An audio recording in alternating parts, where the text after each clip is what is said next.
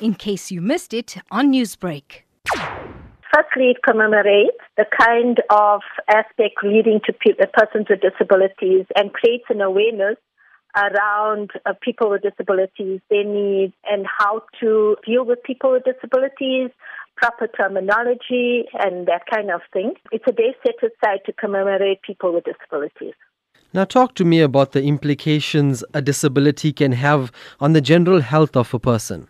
It depends on the type of disability, and there are those that live with disabilities and are able to fully function with proper jobs. They have a proper self-image.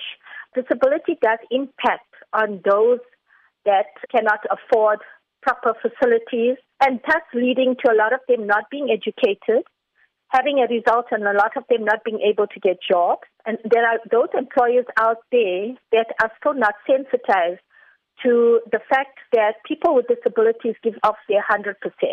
They're very good employees, they have a lot of skill and talent, and they can be properly employed within any sector. Firstly, disability can have an impact on people's self-image. Now, this year's theme is The Future is Accessible.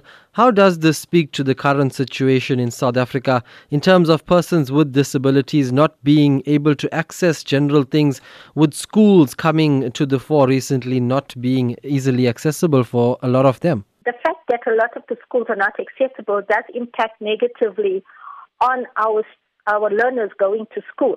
And as a result, a lot of them stay indoors, don't get a skill, therefore unemployed.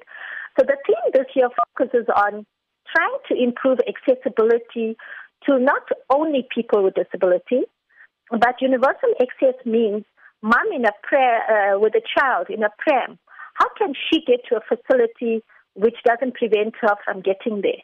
So universal access is trying to encourage all of us being able to get where we want without impacting negatively on our day-to-day functioning.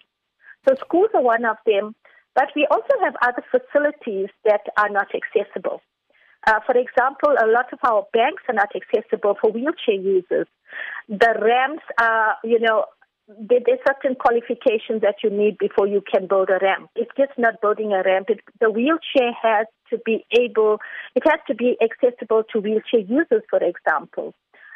People might be able to cross the street who are people who are blind, for example.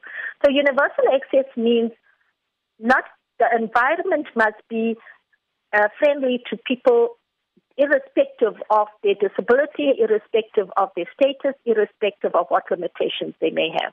Newsbreak, Lotus FM, powered by SABC News.